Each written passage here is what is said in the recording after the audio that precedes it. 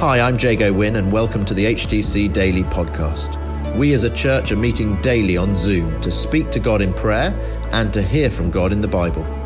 For those of you who can't join us live or who want to listen again, we're featuring the daily Bible thought as we journey through the book of Acts, and we're also including how we're being encouraged to pray each day. Today, it's me. As soon as it was night, the believers sent Paul and Silas away to Berea. On arriving there, they went to the Jewish synagogue. Now the Berean Jews were of more noble character than those in Thessalonica, for they received the message with great eagerness and examined the scriptures every day to see if what Paul said was true. As a result, many of them believed, as did also a number of prominent Greek women and many Greek men. But when the Jews in Thessalonica learned that Paul was preaching the word of God at Berea, some of them went there too, agitating the crowds and stirring them up. The believers immediately sent Paul to the coast, but Silas and Timothy stayed at Berea. Those who escorted Paul brought him to Athens and then left with instructions for Silas and Timothy to join him as soon as possible. So there we go. Let's remember what's going on. Some of us would have been at HTC Daily the last few days and maybe some won't as well. But Paul is a travelling evangelist at the moment. He starts his visit to a new place by always going to the Jewish synagogue. So he does it here in Berea, just as he did in Thessalonia, which we saw yesterday as Andy was doing the session yesterday. And in the synagogue, Paul, what does he do? He preached from the Bible about Jesus, showing the people that Jesus is the one that God had promised in the Old Testament who would come to rescue his people from sin. So if you look back to verses 1 to 3 that Andy helped us with yesterday, let me just read what it said there, just so you can sort of see the sort of the common theme.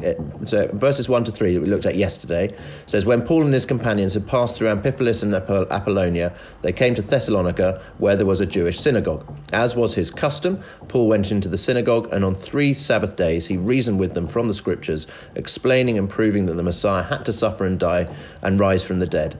This Jesus I'm proclaiming to you is the Messiah, he said.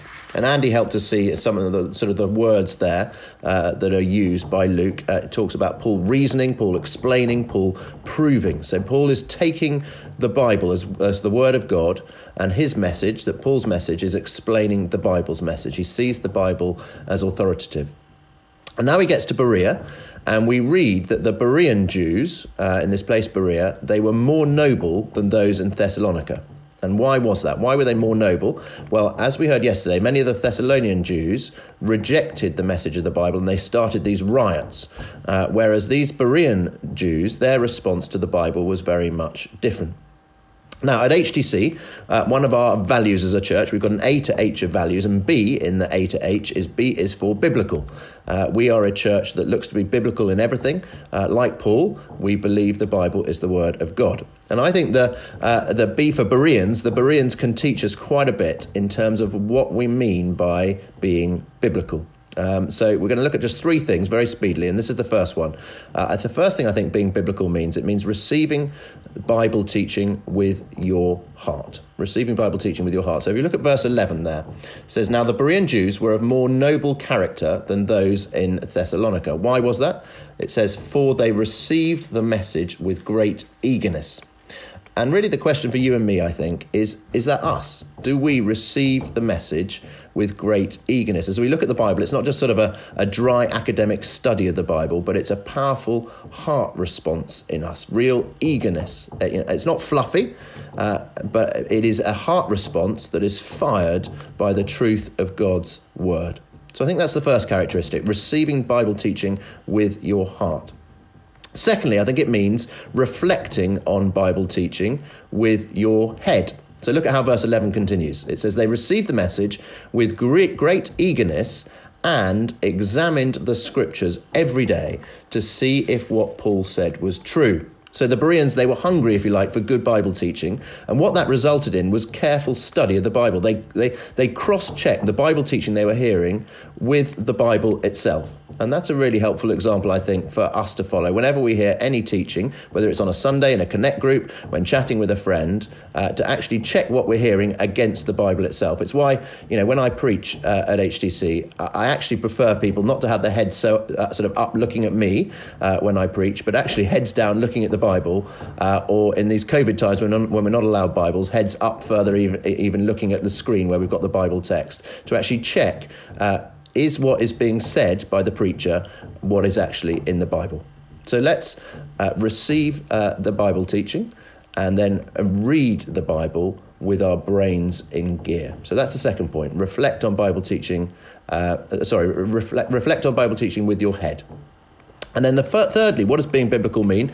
It means responding to Bible teaching with your will. So look at how it continues in verse 12. It says, as a result, many of them believed, as did also a number of prominent Greek women and many Greek men. So Paul didn't just sort of tell them information as he taught the Bible. He didn't just sort of say, here's the information, that's it. No, he called for action. He called for them to believe in Jesus, to respond with their will. So that he wasn't manipulating them, he wasn't pressurizing them, but he was calling them to respond as they examined and reasoned through the scriptures, to use their wills. And today, that means us calling people to choose to believe in Jesus, to use their will, to choose to believe in Jesus on Alpha, at Tri-Church Sunday, when we chat with our friends. But for those of us, here on HTC Daily this morning, I'm guessing we've already done that. We've used our wills to believe in Jesus. What does the use of our will now look like as we respond to Bible teaching? I think it's a number of things. It's choosing to respond not just by hearing God's word and then ignoring it, but by responding and doing obediently what God's word says. I think it's using our wills and choosing to respond in worship of God when we read of all the wonders of God and worship and praise him. I think it's using our wills to choose to respond in repentance when we're challenged by God's word. I think it's using our wills to respond in witness to others, wanting to tell other people. And perhaps above all, right now, it's using our wills to choose to respond to what we hear and read in Bible teaching, to respond in prayer. And that's what we're going to do now, choosing in our wills to pray in response to what we see in God's word. And so as I close, I'm going to pray a traditional prayer, a collect from the Church of England. And so I'm just going to pray this for us and then hand back to Ros. So shall we pray as we choose to use our wills in response to what we've heard in God's word? Let's pray. Blessed Lord, who caused all holy scriptures to be written for our learning, grant each one of us so to hear them, read, mark, learn, and inwardly digest them, that we may embrace and ever hold fast the blessed hope of everlasting life, which you have given us in our Saviour Jesus Christ, who lives and reigns with you and the Holy Spirit, one God, for ever and ever. Amen. Thank you, Jago. Today we prayed for our world. We prayed the promises of God. Cast your cares on the Lord and he will sustain you. We prayed, I will turn your mourning to gladness. I will give them comfort and joy instead of sorrow. With God, all things are possible. But the Lord is faithful and he will strengthen and protect you from all evil. And we prayed these promises from different parts of Scripture over our world and our families and the situation at the moment.